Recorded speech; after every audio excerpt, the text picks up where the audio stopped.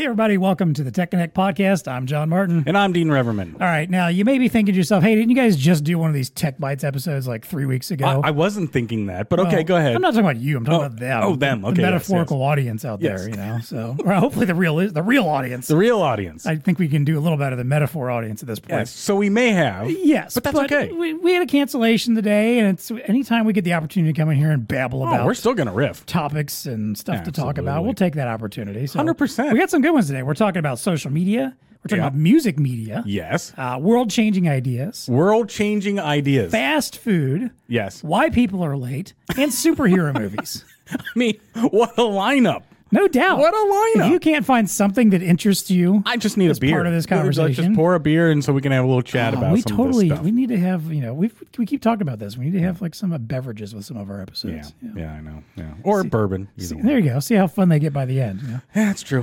All that plus what's tech connecting with us, because just one more thing we can babble about. It's time to plug in and get connected.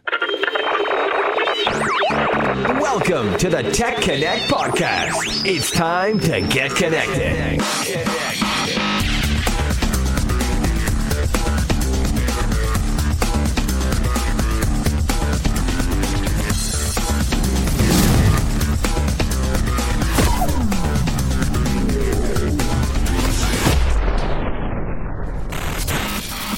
All right, Dean, let's get into it here. Yes. If you haven't watched the Tech Bytes episode before, and you have no idea what it's about. There's been 10 of them already. I don't know how you've missed it, unless you're just brand new to the podcast, in which case, welcome. An odd way to get in. This isn't normally what we do, but but that's okay. You'll enjoy it. That's all right. This is where we just talk about stuff from news, science, tech, stories that interest us. Some of it's relevant. Surveys, it's just topics articles we came across we feel like riffing about. Absolutely. And spoiler alert, I usually try to find something that is relevant to our industry. Yeah, I failed this time. I got nothing that's relevant to the industry, but still relevant to life. Right. Let's just say. You'll note that normally I will leave in the value to the VAR segment at the end of these just to find some connection. I didn't bother on this one. No. We're just taking that right off. But I'll tell you what, it's getting into summer now. You got the backyard barbecue going. You're going to need some pool topics time, when you're talking. When you're at the pool, right? Yeah. So we got a couple of topics here that you can talk about. Weird uncle that's visiting that you don't know what to talk about. Maybe we can bring up some of these awkward moments. Yeah. So there you go. All right. Well, I'll get us started here. Let's talk about social media. Well, just the title alone here is like right in your wheelhouse. It really is, because I've been kind of talking about this for a while. So this is an article from The Verge. It's called "Social Media is Doomed to Die." Doomed to die. Which I've kind of been saying. I expect social media as it exists to deplete itself soon. And I think this article gives some really good justification. By authority or just by natural? Just not. I mean, who am I? Come on. Yeah, I'm just a guy who's used some social media, but I mean, I don't know. If you think about it, like look at the progression of it over the last 20 years. Oh, it's hideous. It feels like we're heading towards some kind of some sort of an end point to the current iteration. I see. Okay. Well, anyway, this article. This is actually an article written by a former employee of Snapchat. Who talked about how the platforms stopped being different. So they used to work at Snapchat in the early days, and Snapchat, we prided itself on being the different kind of social media platform, which they all say when they start. Right. We're different. We're doing things differently here.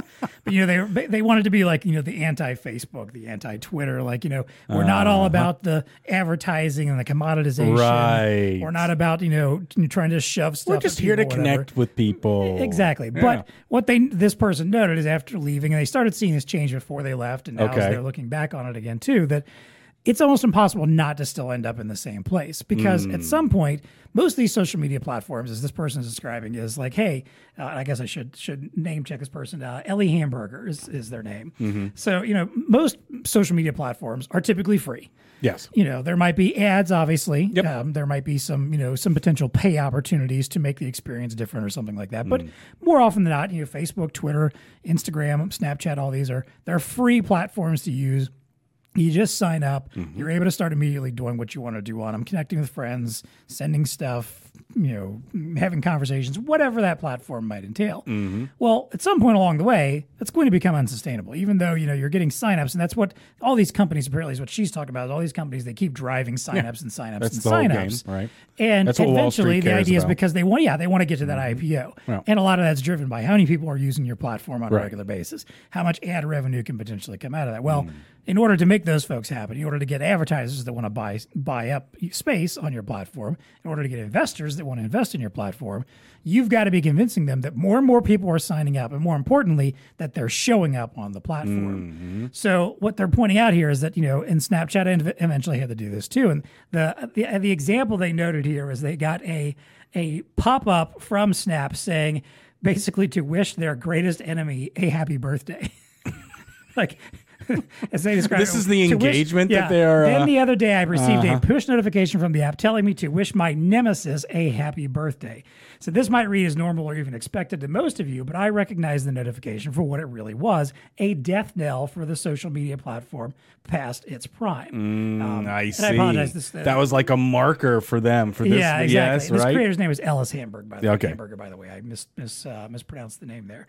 So basically, what they're suggesting is all right, you have to get to a point where the platform, all they really want is just for you to be on it as much as possible. That's it. Yeah. So they're always adding new stuff to make you come there. And more importantly, eventually these platforms stop being about connections with people and start being about how can we get you to take an interest in stuff that's not people you know. And as they acknowledged in the article, one of the quotes, this wasn't from the writer but from someone else, said everything became an infinite feed instead of acknowledging that friend content might just be 10 minutes of your day. Right. And that's a good point. That's it. That's if exactly you're only following, let's say, 40, 50 people on, whatever social media that's what it is for me. It's 10 minutes. No one's posting enough to justify being on there for hours on end every day. Right. So instead, they start building these algorithms to start recommending other people who aren't part of your social network or other content that they're trying to draw you in with. That's right. All the push notifications that start coming up saying, you should check this out or go look at this or here's what people are saying about that.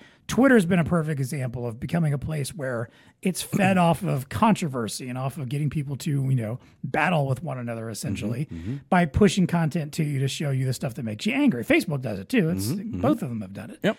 So basically what they're suggesting Well, they're doing it to engage you, right? Exactly. That's the air quote that I'm using. Oh, this person's engaged because it's infuriating content to them. Yeah, exactly. I'm engaged on that. So basically at the end of the day, they're just saying hey, there's no good way to make a social media platform as they currently exist that doesn't eventually lead you down this rabbit hole. And they're pointing out how TikTok and some of these short form video platforms are not even bothering to pretend anymore because no, they don't. You do TikTok, sure, you can follow friends that that might be doing TikTok, but for the most part, that algorithm is feeding you. And so is I think Instagram Reels is the same way. For sure. YouTube Shorts, it's just feeding you stuff that I think you're interested in from people that you don't know, have no reason to ever know, and just giving you additional content. It's just additional candy. Exactly. Which is, it's fine if that's what you want it to be for, but maybe we should stop pretending like these platforms are actually about connecting people anymore at this point, when eventually they reach the point where it just doesn't happen. And they point out in the article also that hey, the users are kind of guilty of this too. We let it happen. We don't have to. You can turn a lot of that stuff off. You can just focus on the people you're following. Yeah. You kind of let it happen, but the monetization and the corporatization behind it eventually is just going to make this happen regardless. Maybe. I don't know. Where does this? So this person's indicating that it's going to die. It's going to kill all social media. At least as it currently exists. I don't think so. I don't know that it will. I don't know that it will either. Let me propose this to the jury. The jury of one? That your social media life will just become a part of an instance in your life. It's kind of your college years when you may have done some binge drinking, right? And you grew out of that. Right. Right? You see where I'm going? Yeah. Social media might maybe in your early part of your life have meaning, but then you see it for what it really is, which is just a cesspool of people with megaphones, doing whatever they want, kind of a thing. And it's not a good, happy place to be most of the time. Right. And it does really only require about 10 minutes of your time on Facebook to see what your friends are doing and stuff like that. And so that's cool. You're right. And so there it is. People just realize it for what it is. But you got to mature into that, right? You're not going to have that feeling at 13, at 14, or whatever. Yeah, I agree, because you're right. Because I mean, I mean, obviously, we've sort of, we haven't grown up with social media. We were already adults when social media became a thing. Yeah. But I mean, I don't know about you, but I've experienced that arc in a way, where I was involved. I was, I was totally embedded in Facebook and Twitter and did MySpace back in the day, like all this stuff where you were checking it multiple times a day. Sure, we laugh about it now, but it was the coolest thing in the world for a little while. All these things that we got embedded in. And you're right. We get to this point where, like, I don't do Facebook anymore. I bowed out of that because you literally bowed out of that. But Twitter, I only spend like 5 minutes a day tops on Facebook. Yeah, exactly. And that's what I got to too. It was like, all right, I'm barely on this anymore, and when I am, I don't really enjoy it in any context. So what am I doing? Twitter, I'm getting to that point too. I'm starting to get to the point where, especially since, and regardless of your feelings on Elon or whatever, but just since that whole shift, the way Twitter is set up now is so completely different from what it was even just a couple of years ago that I find it very frustrating to mess with. Like, it's so much stuff that I just didn't care or sign up to. Like, it may be stuff. You mean what's still in your feed? Yeah, it may. I mean, and you can still do like here's your feed of just the stuff you want, but here's all the other stuff. And I don't know. It's become too big of a mess, and I'm also starting to feel myself moving away from that one a little bit too. But maybe that's your point. Maybe that social media is kind of a game for the younger generations. I don't know. And they'll keep inventing new different versions. I'm just proposing that maybe, because I don't know that it'll die, right? Because it still has, for whatever you can argue whether it's good value or bad value, there is value there. Some people still embrace it, and there's going to be I just don't see it going away anytime soon. Right. But I do think we'll get smarter about it. Kind of like what's happening with TikTok right now. And in TikTok, for me, the argument is much more than just what makes the front page of, they can analyze, they can track you, and now they get this data on you. If you took out the whole China thing out of it. Which is true. Well, but I don't know that you can. So right, the issue but I'm saying, like, if you're looking at other platforms that are similar, where you're not concerned about I see what you're saying. Right. Yeah. But, getting back to the TikTok thing, to me, it's more on the content side, where they're purposefully, just like Facebook does, purposely feeding content algorithms that make you stay. Right. Because that's the game. And TikTok is like the worst at that. And then there's some implication that the CCP is actually, influencing that even more to a degree. So, and that to me is where that rub comes down. But I don't know, man. I don't know that it dies, but yeah, I can definitely, hopefully we're getting smarter about it, because just as you started this off, it fascinates me. Oh, the heads of all of these don't consume their own product. Don't let their children consume their own product. But for the masses, you guys go ahead. Right. We're going to make money off of you. Exactly. But it's like, what? Well, it's how they always refer to it as like the users are the product. Yeah, right.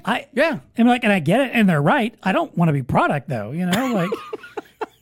Maybe that's just me, but you don't want to be. Yeah, I don't want to be the product. It's interesting to me too, because I think I have a weird skewed perspective too. Because my first foray into, if you even want to call it social media, is I was a big part of the blogging generation. Yes. So like that window there in like the early 2000s. That's right. Yeah. When like everybody was blogging all the time. Yeah. Long before I had Facebook, long before I did MySpace, long before I cared about any of that crap. You were blogging? I was so into the blogging thing because I just like to write, and for sure. And I felt like that's where I found like my kind of like group of peers and people that I connected with strongly. Yep. And that social media kind of replaced that to some extent along the way, which is I think is kind of unfortunate. But again, every generation has their thing. It's just how the technology falls behind it. And maybe that's what we're getting at here is I don't know that you're going to get rid of social media or what this concept behind it is, but maybe whatever it becomes something different. Maybe we're not calling it social media anymore. Maybe. I don't know. Yeah, I don't know. Maybe we'll 10, see. 15 years from now, maybe we're calling it something different, but it's still the same idea. Of like, same concept. This is how we connect people all over the world right. and connect you to your friends, connect you to others, share ideas and information. Yeah. But maybe we finally start finding some ways to do it where it's maybe slightly more responsible or slightly less about the money. I don't know. So, not the dredge of the content. Yeah, exactly. We'll see. All right, let's about good content. Now, look, were you a record? You had a record player, of course. I had a Fisher Price record player. You're like a music aficionado, so I never did. Like, I'm not like the vinyl guy, though. I will. Oh, you're not. Okay. I love music, but I'm not the audiophile necessarily. Okay. All right. So I was a tape collector, as a CD collector. Okay, so that's I had a Fisher Price, one of those old Fisher Price toy, which my mom gave me some old records. I remember listening when I was like 8 years old. I'm listening to Can't Get No Satisfaction. Yeah. Probably not great content for an 8-year-old, but I didn't know. Well, see, I'm with you. So me growing up, tape was tape cassettes. That was the next. That was the cool high tech version of way to listen to music. So vinyl records are like, what? That's so 50s. You know, that's like, no, that's what my parents listened to. We're done. That's old stuff. Yeah, you might as well just what's a little phonograph? It might as well just be which is that and the 8-track. Throw that stuff in the garbage. But to me, cassette was like, oh, this is the bomb. This is what it is. So anyway, the headline is after 35 years of being surpassed by CD, vinyl is now back on top. It had more sales last year than CDs. So there's the headline that's got us into this conversation. But I'm with you. I was never really a vinyl. You know, I think the quality of the recording is pretty hideous. So for me, you know, being a musician, blah blah blah. You know, that's why I thought tape cassette sounds so much better than vinyl. But some people like that sound. And then digital started coming out, and I actually didn't like the initial digital sounds. You know, the 8-bit recording. It's too crunchy. It doesn't have the warmth that everybody talks about on tape. You know, tape has a warmer feel, warmer sound to it. Vinyl, yes, it does as well. Now, I know some people will argue, well, that's as close as you can get to the actual audio because it literally is recording the audio and then just replicating it, but which is kind of interesting. But anyway, getting back to the article. So,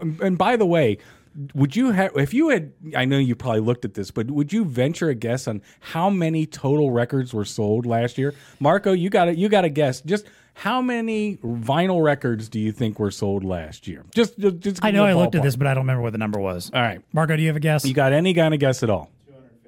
250,000. 250K, okay. What do you, is that I'm going to say like 2 million. 42 million. 42? 42 million vinyl records were sold last year. And I do remember seeing, they said like the new Taylor Swift album was a big part of it. I know she put a big huge vinyl push behind that album. Well, Midnight's accounted for 1 out of every 25 vinyl sales. So what is that? If they did, I'm not going to do the math real quick, but so 42 million. There were only 32 million CDs sold last year. So there you have it. Yeah. Vinyls. I thought it was kind of like a hipster thing for a while, right? Hipster hobby type stuff. I got my record. But I guess it makes sense because I feel like if you were someone who was into CD, you most likely, once you got to digital and you had a phone to do digital, or whatever it is, however it is you access digital music, there was no reason to go back to CD or keep CD at that point. That's right. Especially like now, our computers don't even have CD drives in them anymore. Yeah. Who's buying CDs? I don't even know. Cars don't even include the CD-ROM, the CD drives anymore. So. I mean, there's just not the reason for it. So at this point, like if you're someone that wants some sort of a hard copy music, you're probably doing vinyl because you're an audiophile and you want the particular sound. I see where you're going. I can't because I don't know anybody that's interested in like physical media for music that would think that CD is better than vinyl. Not that I'm not someone who thinks like vinyl's all that. But I just feel like the people who are concerned about having the physical version and want that probably is someone who thinks that vinyl sounds better anyway. That's fair. So it just seems logical that was eventually going to. I see where you're going. I don't disagree with your logic at all. But now I got to figure out where cassettes land in this. I know. Matrix. Is anybody buying? Are they still making those? I don't know. Because I know you can go to there's plenty of record shops out there that are selling vinyl like crazy now. But maybe you'll have a renaissance of tapes here at some point in time. But it is interesting because vinyl sales pre-pandemic were averaging about 19 million a year, and then it jumped up to the 42 million in just the 2 years. You know, is that one of those hobbies everybody got into? You know, bread baking and vinyl records. That's part of what the argument of this article is that, the pandemic created some weird stuff going on. And yes, if you're going to sit around with nothing to do all day, you might as well spin some records. And again, I just don't see it going back. I mean, unless somebody comes up with something that somehow sounds better than vinyl or something. I don't know who's going to go back to CDs. I don't feel like the nostalgia that's brought vinyl back at least makes some sense to me. I don't see any nostalgia that's going to bring back cassette tapes or CDs in any reason. Now, you were going down an interesting angle, though, and there was another little snippet here that so I think that it's bifurcated in the sense of how you get your music. I guess is where you're going. You're either going streaming through a whatever, and you can get whatever you want, right? If you're on Apple iTunes, well, you can get whatever you want. It's just a part of the subscription. Apple Music, because they point that out too. Like the iTunes, I think they mentioned that too. Like buying digital music is also that's where I was going to go. Declined dramatically. Huge. Because 80% you don't need down to. Since 2013, which was the peak year.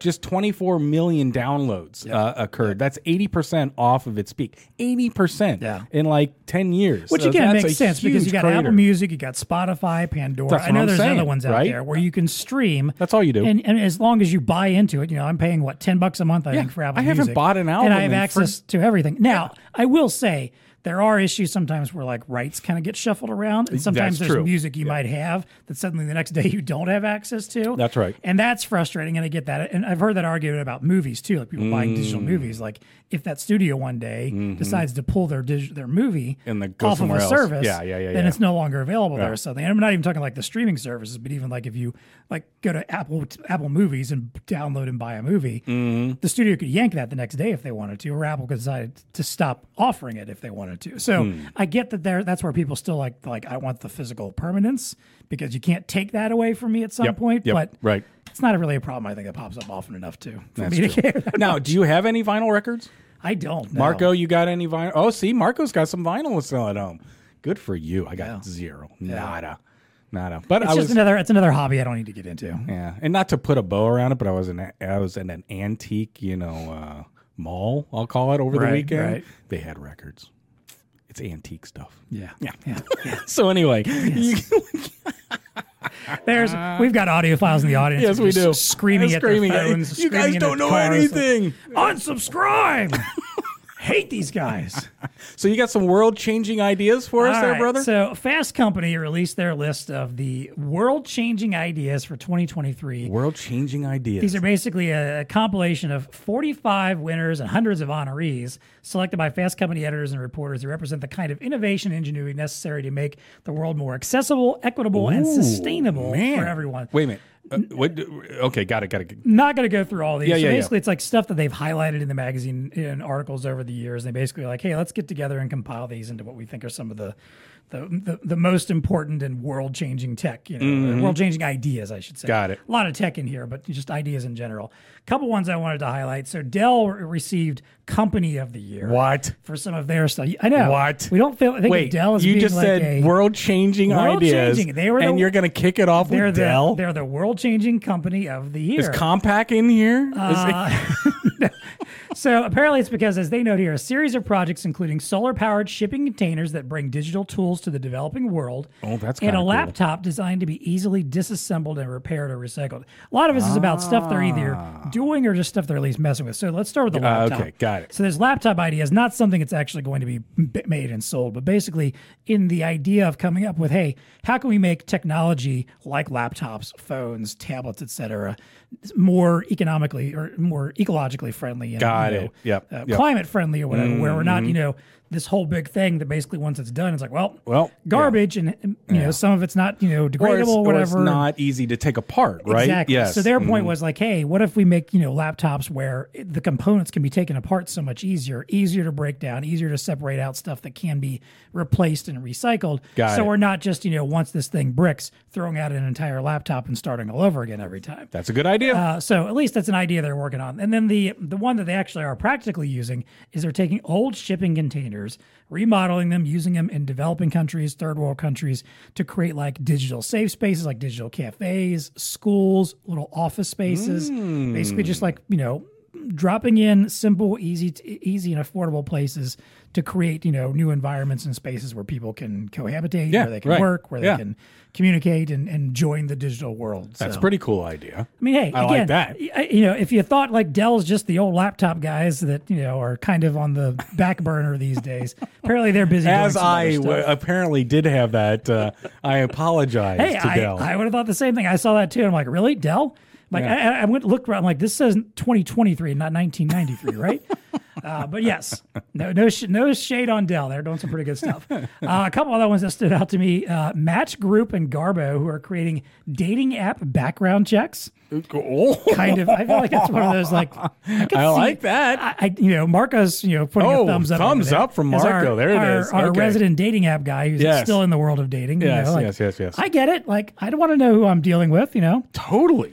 Totally. And so they're going to want to know what Marco's up to. Clearly I would. Exactly. Yes. Yeah. So wait. So these people, they do kind of like the behind the scenes, background checking of, and they're working with some of the top apps like Tinder, for instance, and some of these others, and basically like, hey, when you sign up and do a profile, you can, have a background check run on you, and when you're interested in matching with somebody, you can access a background check on them. And I know some people are think like, oh, it's just like too impersonal. I'm like, but again, especially if you're not in the world of dating, which, I'm far removed at this point, but I've heard enough horror stories. Yep. That Same here. I completely understand, especially for women, I think, Yes. Like you want to know what you're getting into before you start even communicating with somebody sometimes, you know. It's not the same world of dating as it used to be where you just, met somebody at school or at the mall or at your job or something and got to know them that way, So. Yeah. Let's see. A couple others that stood out to me. Train Tech, who's making passive cooling cart technology for street vendors. Ooh, so like street vendors who sell like fresh produce, for instance, and need to keep that stuff cool for as long as they can throughout the day. Okay. They're making passive cooling technology for their carts to make it easier to stay cool for a while. Like simplistic, but makes sense. Very, I'm sure it's, it helps very much with those economies. They mentioned NASA's DART test, which I know we've talked about. For sure. Absolutely. Moving that asteroid out of the way. Something from a company called Oxos Medical, a portable X-ray. I saw that on the list too. Apparently uses like 80% less radiation, so it's actually like, viable to be like an actual portable and X-ray. And it can still see, I guess, right? I guess. It said it uses AI technologies to help improve some of the visuals, essentially. Yeah. Fill in the gaps, if you will. Basically something that like a layman could potentially use to do X-rays or in developing countries where you maybe can't bring in that kind of technology. That's pretty cool. And then the last one, which has been relevant lately is the Brooklyn Public Library, which started offering digital offerings to combat book bannings around the country, basically saying like, hey, if there's a book that you like that's been banned in your area, we'll offer to you for free digitally from our library. Books unbanned, I see. Exactly. So that was the ones that again, as always, we always put all the links to these articles in our show notes. Highly recommend checking them out. This one, there's lots of great ideas to go through. There's plenty more. Like I said, there's 45 that were on the list of the winners, and there's hundreds more under the honorees. World-changing ideas, right? So this is not just like tech and innovation. It's like they're trying to do to change the world, make it a better place. Yeah. That's kind of crazy. Like the NASA DART one, it's like trying to save the world. It's not just world-changing; it's world-saving potentially. So. Oh man! So vacations are coming up, right? And they are. You kind of get in your car and you drive, and when you're driving along, you need some fast food. Isn't that the American way? You just stop off somewhere. I try to avoid the fast food these days. I try. You can't avoid it. You can try to avoid it. We try to avoid it all the time, but nevertheless, we have the age-old question of who is the best, whatever, fast food. And so I got some gruff with some of these. But let's talk about them. Thrillist came out with their annual fast food awards. Now, I was only going to focus in on the fast food, not the casual food. So that's fine. They have casual food here as well. But anyway, this is a pretty exhaustive, I guess, survey. To be honest with you, I'm not exactly sure how they came up with this. I think it was a survey. And in here, we like to know the methodology, right? I apologize. I don't know the methodology of how it was either a lot of taste testing or a nice big survey of people. So, because I dove into some of the lists and some of them were like 20, 30 entries deep. Dude, who's got that much time for chicken sandwiches? Deep. All right, so let's start off in the morning. Okay. Breakfast. They rank the top. What are the best breakfast food, or which fast food restaurant has the best breakfast? Okay, I'm just going to give you the top 3. McDonald's is number 3.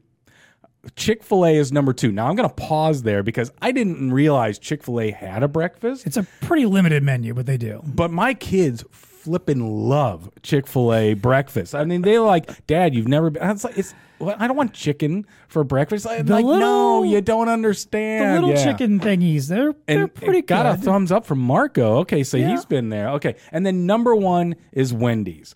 I don't know. So what are you got any contention on this one? Or it's funny because when you sent me this, I thought they were suggesting they were saying which of these fast food places is best overall, not just breakfast. Oh. And I was kind of like, I can see Wendy's making their case because McDonald's is kind of getting stale of sorts, boring in a way, sometimes. Yeah. So I could see that. But then I saw it was the breakfast. I'm like, okay, I have tried Wendy's breakfast and I love the seasoned potatoes. That's probably my favorite part of it. The French toast dipping sticks are pretty potatoes, good. Okay. Yeah, the seasoned potatoes are really good. Yeah. The sandwiches to me the breakfast baconator. Come on. I haven't tried that yet. That's a little too much for me. All right. That would put me in a bad place to start the morning. But I've had they have a sausage egg croissant. Swiss, it's good. It is good. Yeah. It's good. It's good. So I dig their stuff. Chick-fil-A I think is fine. Like it's very niche, but it's fine. McDonald's though, I mean, there are a lot. I mean, again, overall, I don't think McDonald's is like the greatest ever. Right. But their breakfast, they have kind of got it down to a bit of a solid, science. dude. Like if you're on the road, when we're coming home, we always stop off at McDonald's for breakfast, and we get the basically the pancake, the McGriddle, the McGriddle. Thank you. Yeah. That's like a go-to, right? They've figured out. They have definitely figured out tasty breakfast. I don't think you can go wrong. I don't know. Again, I think Wendy's has some interesting new offerings. I don't know I would put them over McDonald's yet, and I definitely don't think Chick-fil-A would be second on my list. I'm with you there. Would you go to number 4 on the list, which is Taco Bell? Yeah, I do like Taco Bell's breakfast. No, for breakfast, you'll do a breakfast burrito. No, but I love their Crunch Wrap. The Crunch Wrap is amazing. Okay, got it. Yeah, see, I haven't had the Crunch Wrap, the breakfast Crunch Wrap, but it is noted as one of the better ones. Yes, got it. All right, so there's your breakfast. Interesting list, though. Yeah, interesting list. All right, so now let's go to the best burger. Yeah. Right. So this is the ranking of the best burger. I'll just give you the top 3. Sonic. Their supersonic double cheeseburger was number 3. Cheeseburger. That's right. The number 2. Was that a typo? Number 2. I think that is a typo. Number 2 is In-N-Out Burger. Now, I've never been to In-N-Out. Have you, Marco? Nope. You been to an In-N-Out? Would you rank it as number 2 as best burger from fast food restaurants? Double? No, he's saying no. The double is number 2. Culver's comes in at number 1 as the just listen to this name, the double butter burger with cheese. I mean, how can you not have a good a burger that's got butter in it? The first thing that cracks me up here is all these are doubles. Well, that is so American. Like this is like, this is so American. This is so like if you're listening anywhere outside of America, you're probably like these. Oh, our European friends, yeah. Richard and George are probably listening right now. Like, there's bloody Americans. Checks out, double everything. Like, didn't KFC just bring back their double down? Did where they? It's like the 2 pieces of chicken with sandwich stuff in between, where the bun is the chicken essentially. Of course. That's American excess. Now, have you had the Culver's double butter burger? I've never had any of these. I've had a regular butter burger from Culver's, like just a standard. Okay, same here. Okay, well, I'm assuming the double is just double. Yeah, and don't get me wrong, I like it. I don't know that I would say it's the best. Okay, all right, fair enough. I'm a big fan of Wendy's burgers. Sonic, honestly. but you've never had a Sonic burger? No, dude, Sonic. I'm sorry to you Sonic stands out there, but that is a place I go for shakes, slushies, and that's it. All right, I will not touch their food. Fair. Tater tots are all right. You should go try. You should go try the burger. It's really quite tasty. Yeah. So, do you have any contention here? So, what would you have put closer to now? So I'll give you my answer real quick. Okay. Wendy's is like the go-to burger for us in our family. If we have to eat fast food, burger. Wendy's. Yes, I will agree with you. That is like, because I didn't look at the rest of this list for that particular one for the burger. Now, to your point, if I'm getting a fast food burger, Wendy's would probably be at the top of my list. Even just a regular single, I think is fine. Yep. I do like a McDonald's like cheeseburger. Yeah. Even though it's just a very plain. Oh, you're just talking the simple little plain cheeseburger. Just a simple little cheeseburger. I do enjoy those for a quick bite if you don't need something super hearty or whatever. But if you want a solid burger, I think Wendy's is your choice there. And granted, again, I haven't tried a lot of these. I'm just not a big burger guy these days. If I get a burger, I'm getting like a gourmet burger from like Red Robin or I got you. Some other, kind of more casual, fast casual restaurant. Yep. You're like my daughter. She ranks burgers, by the way. Tori, my youngest, she loves a burger. She calls it a burger. Let's go have a burger. And she'll rank them. Nice. She's not like my son, who actually keeps a running list of the best Chipotles that he's ever been to. But isn't that awesome? But she does. She ranks every single burger. We're like, okay, so where does this one rank? As a guy who's a big fan of making lists, I can appreciate that. I thought you would appreciate that. All right, let's do the last one here. Right. There's another one I got some contention with. Best fries out there. Okay, so Marco, you got a guess on what's in the top 3? He's not even going to guess. What's the best one? No, Penn Station? Not even. No. Dude, you're out of here. Okay, so number 3 is the Chick-fil-A waffle fry, which I do have in my top 3. I probably would too. The Chick-fil-A waffle fry. So Chick-fil-A, by the way, has ended up twice now in the top 10. Right.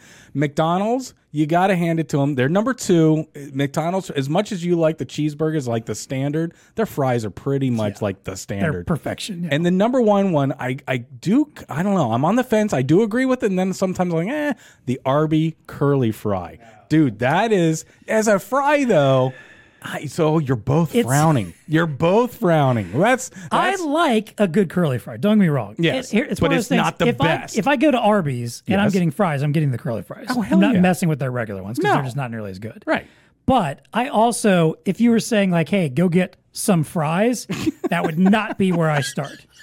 I would probably start at McDonald's. I see. I do think Wendy's fries, since they kind of changed their formula up, are much better now. Yes. Too. Okay. I really love a waffle fry. Also. Okay. All right. Arby's, I don't know. Arby's wouldn't have been in your top 5. It sounds like. I doubt it would be top 5. Not even top 10. I see. It's just, I guess, just because I just don't think of it like when I think of a fry, I think of the traditional French fry. Yeah. And I'm not, this again, You're not a a fry slight snob then. Not a slight to the curly fries, because I think a curly fry can be fantastic, and I think they have good curly fries. A good curly fry, the one that's like the full nice fry, springy, that's springy one. Come on, yeah, but let's be honest. When you go to Arby's, you get one of the nice big springy ones, and then just a crap load of overly fried pieces, bits that are like super. We're going to call them fried bits. Yes, exactly. yes. That's fair. Whereas I think when you go to McDonald's or Chick-fil-A, you get a consistent experience every fry you get from the top. Now Arby's did have 2 in the top 10. The Arby's crinkle fry was number 6. I don't know that I've ever had their crinkle fries. Nobody has their. Everybody gets that. I didn't know that was a thing. Everybody gets the curly fries. Who even knew they had crinkle cut? I did note because I also was looking through some of these other lists, like the chicken sandwich and stuff. But, okay. I noticed they had the Raising Cane's crinkle fries somewhere. Maybe it was top 10, 15 or so, I think, on the fry list. Those are very good fries, but that's in part because you dip them in that Raising Cane's sauce. And they're number 11, by the way. Delectable. Yes. All right, so that's all I was going to comment on. Did you have additional comments on any of the list here? Like I said, I looked through the chicken sandwich. Oh, Marco's got a comment here. Yes. The chicken sandwiches. The number 1 chicken sandwich was not the Popeyes, which everybody thought it was. I think that ended up at number 2. Now, wait a minute. Are you looking at the best spicy sandwich? Because that was a category. Best fried chicken sandwich at a fast food. Fried chicken sandwich. Got it. All right. So hang on, because I know number 1 was actually weirdly surprising. So Popeyes came in at number 2, because obviously everybody got crazed about Popeyes a few years ago. I have yet to have that. I haven't Number either. 1, I have not ever had this, did not even really know this was a thing. The Burger King Chiking sandwich. Exactly. What? No. Well, first off, my family won't let me go to Burger King because they just think that it's like... Is this like the Kroger thing? You buy too much? Well, no. Yes, but no. I mean, they just think Burger King is like not food. And it's so... And Burger King did not show up on most of these lists anywhere else. So what is the Chiking sandwich? None of us have had the Chiking. All they really point out is it says it's built from extra crispy chicken, thick crinkle cut pickles, signature sauce, and a potato bun, which apparently a potato bun, they say, is what really sets it over the edge. Yeah. I don't know. I mean, granted, again, I haven't had it. I feel like I need to try it now. But yeah, that came in over top of the Popeyes, which I feel like most people usually think is the best. KFC's chicken sandwich was at 3.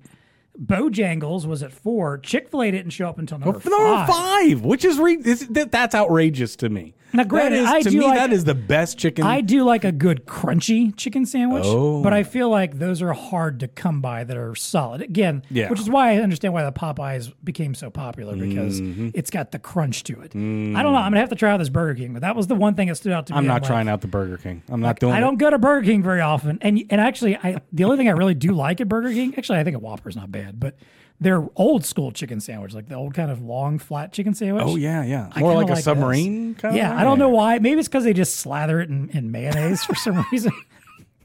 Extra butter and mayonnaise, yes. But yeah, I'd say Burger King is not high on the list of quality fast food as quality fast food goes. So. Fair enough. Man, hopefully no one's planning for any of these is planning to sponsor us anytime soon.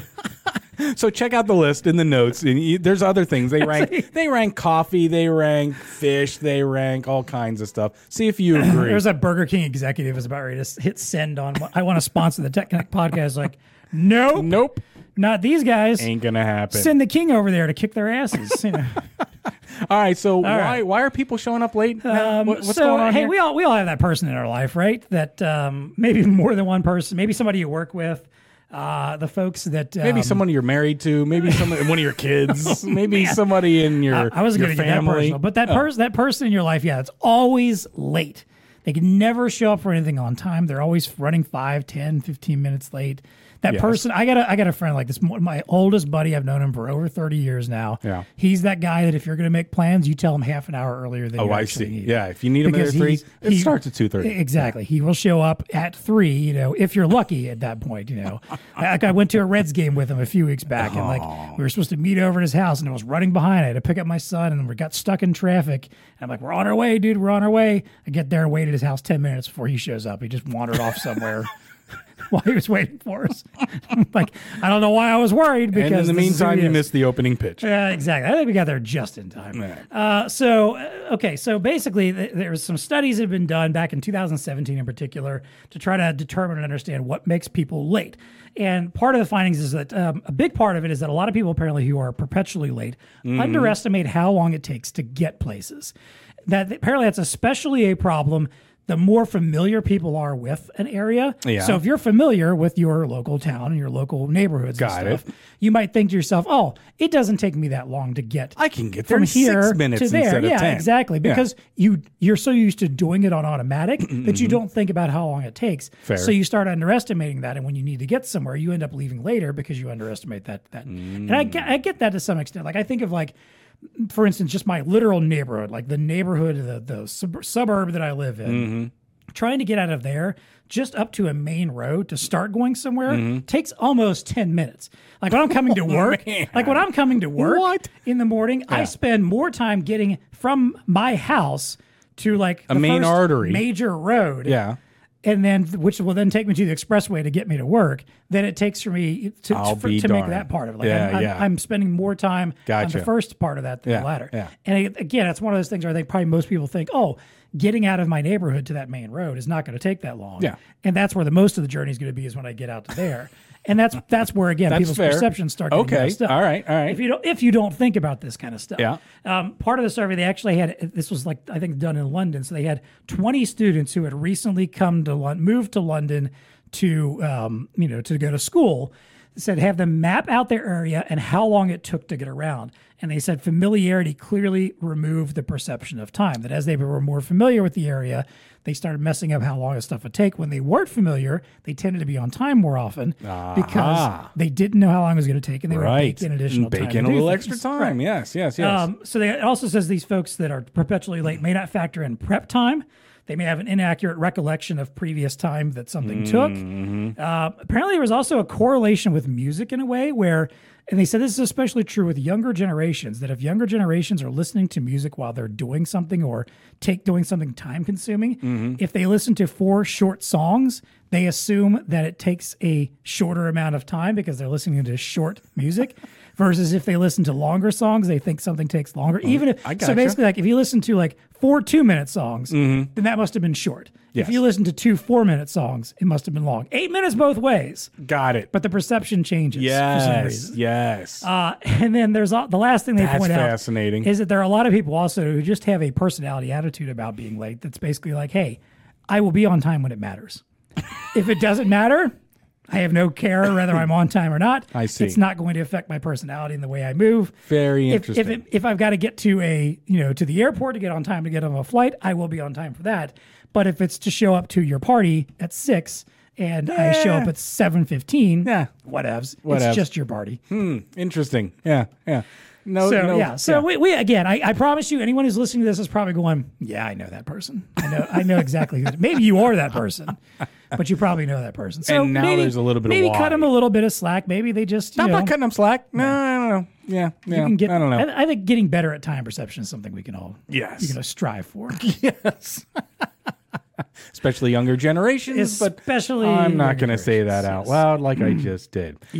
Anyway, I really want your take on the next one here. So this is all around superhero, apparently movies. You know I got takes on this. Are starting to die. That's why I put this on the list. I'm like, ooh, I got to get John's take on this. So the whole thing here is that at really high level, this article is presenting data and opinion that, hey, maybe the whole superhero genre is kind of on the outs. The superhero fatigue. Superhero fatigue is what they call it, and they do refer to. There's a nice chart on here where it's charting superhero movies and then contemporary fiction, which is this bucket that I guess they'd really it's anything that's not a superhero. Bingo. Movie, basically. Or science fiction, I suppose. That's it. Yeah, exactly. So and the two came to a nexus. It looks like around 2019 when superheroes with maybe the peak was right around 2021, and now it's starting to wane a little bit. And so they're making the argument: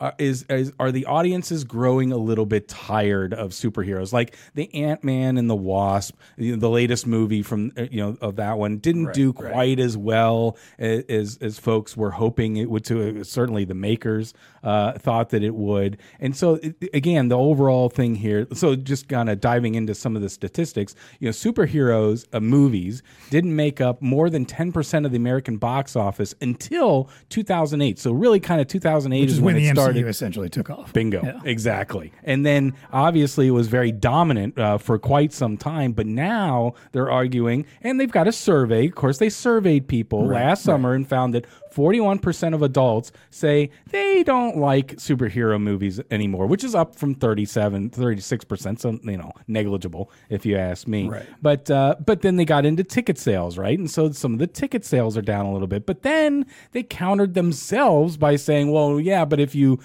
consider Guardian of the Galaxies 3, which is apparently killing it, right? Yeah, it was huge. It sounded like this was written like a little before, right around the time that came out. Exactly. It was a huge success. A huge success, which might be kind of like, well, maybe this isn't. So I wanted to get you've read this, you've looked at some of the numbers here. Yeah. What's your opinion, my friend? So, okay, let's first of all, if it's not established, I'm a big Marvel guy. I'm a big superhero comic book, superhero movies guy, science fiction guy. I love a good blockbuster. Honestly, the only time I go to theaters anymore is to see a blockbuster. Yeah, right. Movies. Exactly. And I realize maybe you're thinking like, well, that makes you part of the problem. But again, the cost of movies, for one thing, has become exorbitant. Oh, for me to go check out what may or may not be like a good art house film and pay $20-$30 just for the experience of going. You're waiting. When I can just wait and watch it on streaming in 2 months, sorry, that's going to win out. Yeah. If I'm going to go spend that kind of money, I want the big, loud, crazy blockbuster that, makes me feel the feels, exactly. for a few hours. Yeah. Plus, my son's getting the age where I can take him to movies now. He wants to see all the big, cool whiz-bang stuff. So that's what we do. That said, okay, again, I still have nothing but appreciation for smaller films.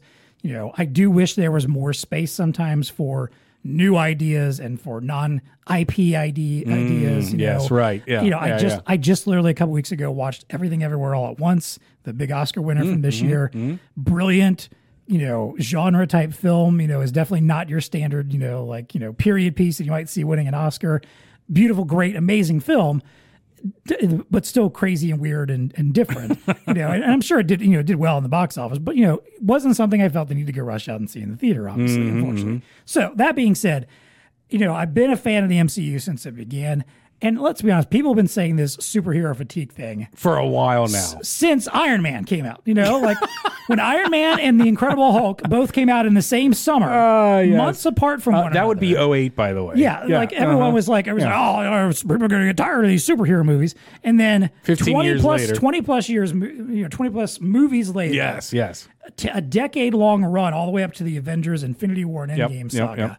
And these became some of the most popular, biggest films of all time. Huge money makers, I will by the add, way. very good ones, too. I mean, again, regardless of your opinion on, if you're not a superhero movie fan, fine, I get you might not like it. For those of us that are, some of these movies have been some of the best representations of superheroes that we ever thought we would ever get, or never get at all. Yeah, right. But I think what this comes down to is, because I will say this much, since that whole big two-part Avengers thing, since Endgame, which was the culmination of this decade-long story, essentially, nothing in the MCU has quite been the same since. It's been hard to top. Well, yeah. And I don't know that they ever will, and that's fine if they don't. They're not going to stop making these. Even if the profits are declining a bit. Well, it doesn't matter. It doesn't justify because they're still huge. Right. In relative terms, it's still huge, but go ahead. Right. Yeah, I was looking at the slate. Like, okay, Marvel in particular right now has scheduled, and this is just currently scheduled. It could change. Through 2025, they've got 8 more movies scheduled. 2 more this year alone. At least 7 Disney Plus TV series. And again, probably that will increase over the next few years as well. They still have yet to actually formally introduce the Fantastic Four or the X-Men, which they now own as part of the Disney, Marvel properties. Which there's all kinds of gold behind there. X-Men alone could get you another 20 years worth of films at this point. So again, this isn't going to stop. So if you don't like it, fine. You watch other stuff. They're not going to stop making these just because you might be getting fatigued. Yeah. But also, I'll point out, you mentioned Guardians of the Galaxy 3. Yeah. Probably has been the best of the new MCU films since Endgame.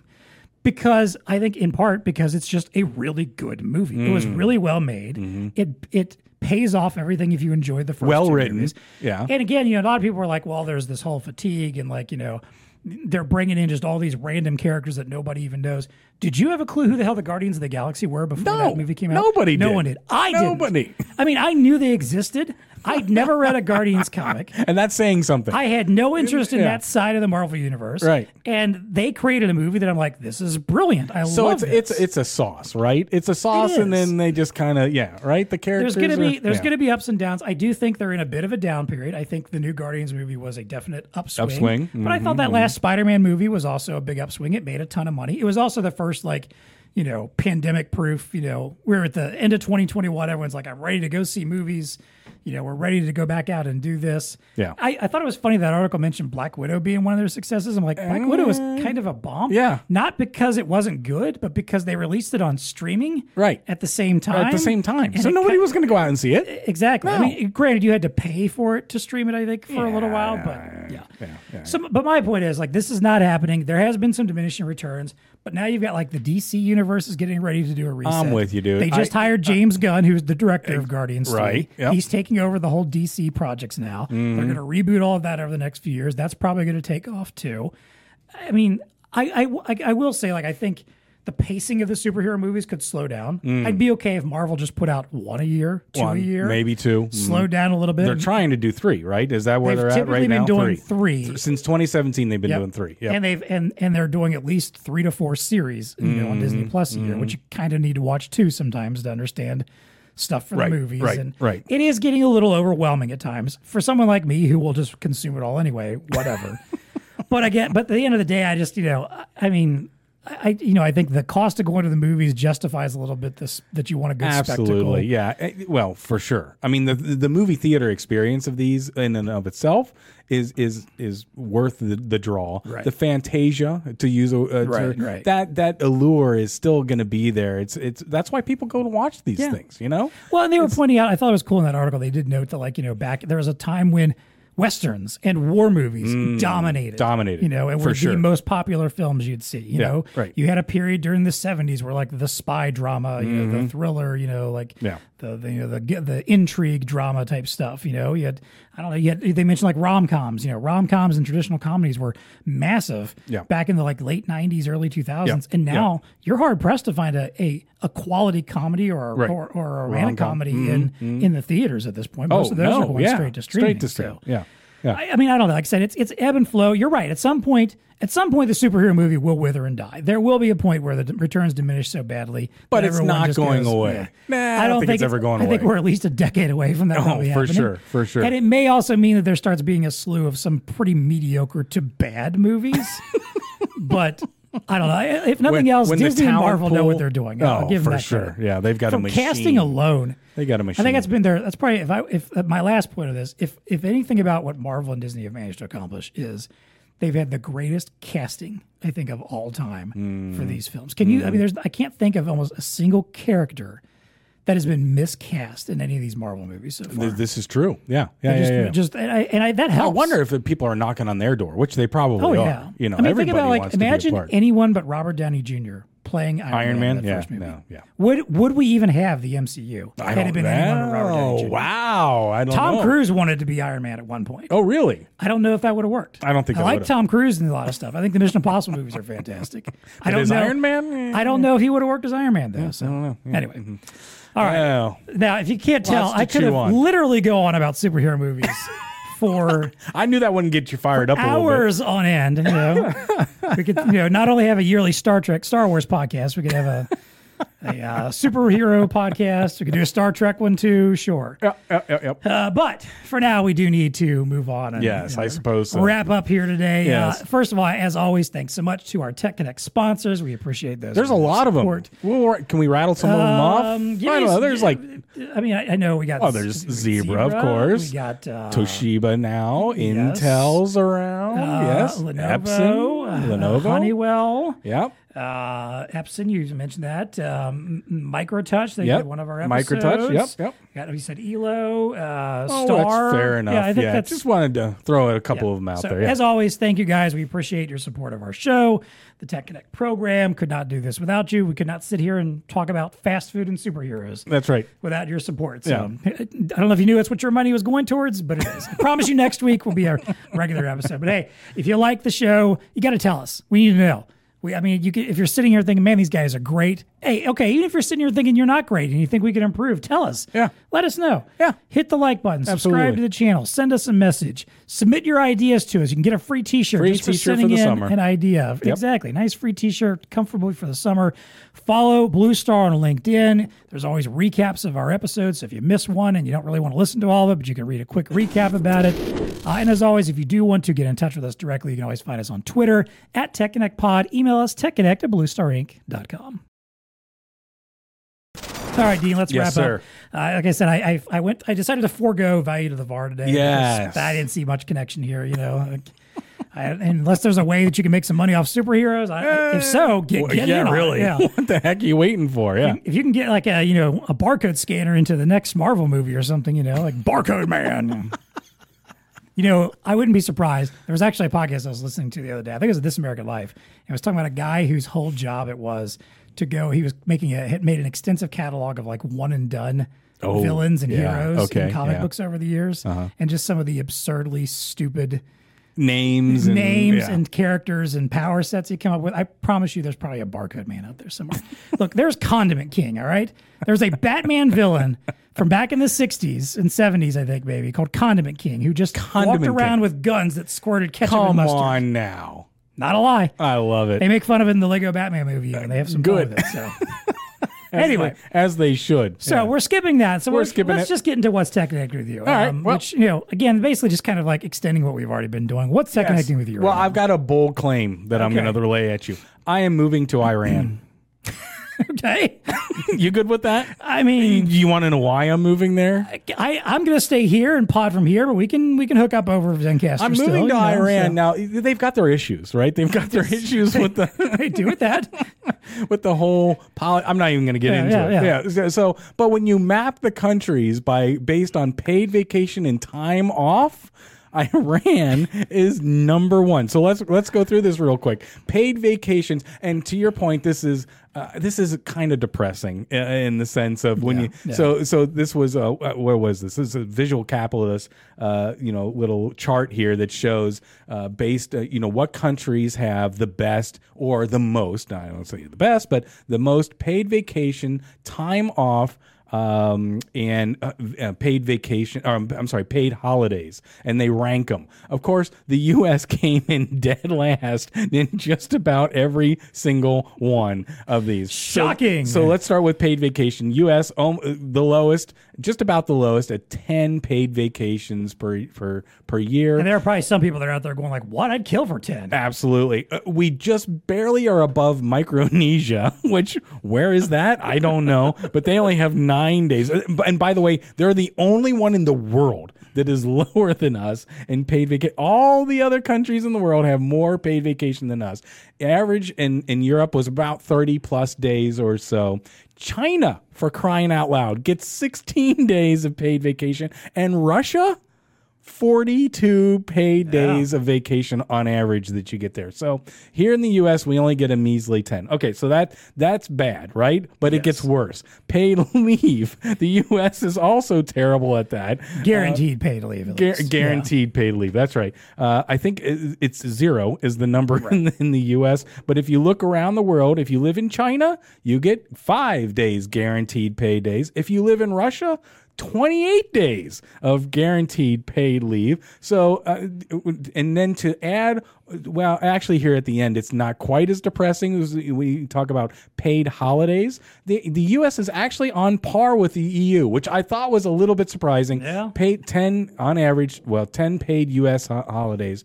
On par with the EU. Iran's number one again. About 10. But I got the full tally for Iran here in just a second. But anyway, we're on par with the EU, which I find surprising because every time I try to have a meeting with any of our European folks, they're on holiday. Yeah. They're on paid holiday. I think they made up the word holiday, right? We're on a paid holiday. So to see that we're on par with them, great. Okay, so the U.S. is terrible. What is that? So it's an average of 20 days. A total out of them. But if you rack up Iran 53 paid vacation days, 26 paid leave, 27 holidays, that's 106 days out of the year that you're able to have off, which is crazy, right? When you think about the total of 261 working days, when you take out the weekends, that's 261 days total that you can work. Almost half of them you're off in Iran. That's why I'm moving, dude. Yeah. Yeah. I mean, I'm not even asking for that much. You give me, I don't know. I mean, give me even half of that. I'll take China. Take China. Yeah. China's got 16. You know, they got 6 more paid days, 5 more paid leave days. I don't know what their. I'd have to look at what their holidays were. But yeah, I'll take what they got in China because that'd be an 11-day bump from where we're on average here. Anyway, that's my depressing news. Yep. What's tech connecting with me today? Yeah, but when you see me, I don't think I even want to add anything. Okay, I think you're just going to move on. We've talked about this enough. I think I've iterated my feelings on this particular topic that it's a little bit depressing that we. Fair enough. We put so little into giving folks, time to enjoy their lives. Well, hey, maybe we'll turn someday, right? Yeah. Well, we can have hope for the future. When we're too old to care anymore. That's exactly right. So, what's tech connecting with you? Is it technology? It is actually. I've actually got a tech one here. So, this is an article from TechRadar.pro. Huge amounts of workplace data simply aren't wanted or needed. Ooh. This is one of those things that if you think about it, it's probably kind of well done, especially if you have any input or any time spent in a database, in a CRM or anything at your business. Basically, so there was a study that a company called NetApp did that found that 41% of data is stored for no reason. 41%? 41%. Yeah, well. Gosh, it seems like it'd be maybe higher than that. Useless data. I'm sure there's probably, again, it says for no reason. So I'm sure there's other data that probably is got a reason, but still probably doesn't need to be stored. And basically, the way they single this out. I see what you're saying. Yeah, got it. Discuss this concept. They mentioned the idea that cloud storage is kind of, while it's been a great thing in many ways, saving you from, on-prem usage and space and, servers and all that crap, whatever.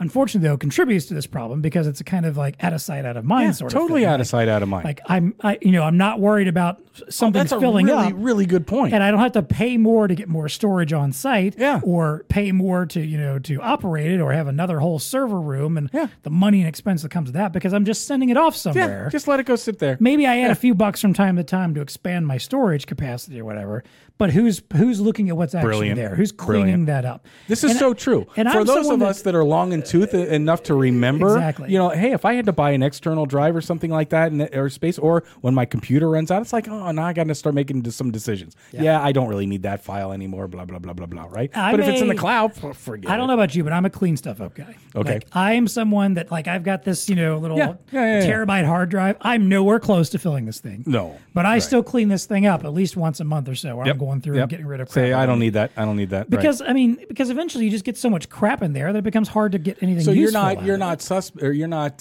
susceptible to the cloud illusion. I try not to just keep feeding it. Right. I definitely try not to. Now I will say, maybe with my personal devices, I could be guilty of that. I'm sure I have way too many stupid photos. I was just about to go with the photos. That's probably my biggest. I guess if you wanted to consider music as part of it too, because I've got a giant library of music on my phone, music and photos, podcasts and stuff. There's stuff I could clean up, but at least it's stuff that I'm using. At least I can say that. Sometimes I'll delete some songs that I just don't care about or listen to anymore.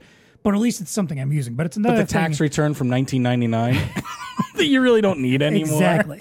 That's the stuff. But, and again, I've noticed this with us internally. There's, when we, this is going to sound stupid and crazy, but when we sometimes send out like an email to one of our lists or something, like sometimes I will send it, if it's something related to me, I'll send it and use my email address on it so that I get all the bounce backs of the people who are no longer with companies, or is like the accounts payable person that doesn't need to be getting the email, or is someone who's deceased or something like that. And I will clean those out. I will go into HubSpot and I'll get rid of them. I'm sure I'm not doing a lot of damage when I'm just doing like 40 of those every once in a while. Yep. But it makes me feel good. It makes me think like, why are we wasting time and effort? And because, at the end of the day, it does cost some money to go and email people that don't exist and don't want so you. So you're not part of the 41%. I don't think the 41% is not because of you and your efforts. No. Damn it. You're on the front lines. I'm trying to be part of the solution here. So this survey also noted that they asked IT professionals and they said only 26% clean up once a year or less. Clean out their storage only stuff. 26%. So only about a quarter of IT professionals I'm in that. are even doing I'm in that category. I do clean up at least once a year. Yeah, it's better than not at all. But it's better than 74% of the world, apparently. Yeah, but I just got to think too, like especially like if you decide you're switching like a CRM, or if you're going to make some upgrades, or again if there's a cost associated with you moving to new tiers. Like I know we've had discussions about this. HubSpot sometimes you get to a certain level number of contacts. Do we want to move up? You got to pay more, and you're talking thousands of dollars sometimes to do that. And in reality, if you look at it and go, there's probably a way we could get rid of half of the contacts we already have because they're either just not good or do not care to even hear from us, then we could save ourselves a little bit of dough. So I don't know. It's a little food for thought, but it's one of those things too where I feel like if you really wanted to make it happen, you pretty much would have to have a dedicated person whose only job is just to keep that cleaning stuff up. Yeah. And I think the bigger your corporation gets, the harder that's going to be. Impossible. Yeah. Impossible, basically. Yeah, and let the memory makers be, just flourish in their fact that they just got to keep producing memory. Yeah. Exactly. Yeah. All right, that's what's Tech Connecting with us. Let's see. So until next time, take a day off if you can. Take a day off, crying out loud. If you're in Iran, you probably already are on the day off right now. Hope you're having fun. Hope you enjoyed the podcast. Yeah, really. Well, we got a vacation coming up. Marco pretends like he never gets vacation time. Yeah. So, and he doesn't. Yeah. It's quantified now. And for God's sakes, clean up the cloud, okay? Just clean it. Do a little light scrubbing, spring cleaning. Just do it, okay? And as always, folks, please stay connected. Tech Connect Podcast is brought to you by ELO and the 70 Series Full HD Professional Grade Touch Monitors. All right, the 70 Series delivers professional-grade, feature-rich platforms well-suited for POS, interactive digital signage, self-service, document signing, and more. ELO just does cool stuff with touchscreen stuff. Holy moly, yes. Yes, I like that. It's still like document signing. Who thinks about stuff like that? Well, they do. ELO does. Yeah. Let's talk features here. So yes. We got a narrow border touchscreen. Okay. No one likes that big border on there. It looks like a picture frame. Now, so old I wonder, school. like, if the people who don't like those, are you that person that doesn't like, letterboxed when you're watching a movie with the bars at the top? Yeah. My mom hates that. Yeah. I don't mind. I like the full aspect. Because it gives you that film quality feel. I want to make sure I'm not missing anything on the sides there. I understand. No, but on a screen. But that's not what we're talking about. No, you don't want touch screen. You don't want that. No. It's Energy Star 8.0 certified, scratch-resistant surface, durable IK07 design, low blue light and flicker-free, touch on-screen display tilt from 20 to 70 degrees, built-in speakers, and a collapsible stand for Visa mounting. These things have all of them. Everything you could want right there.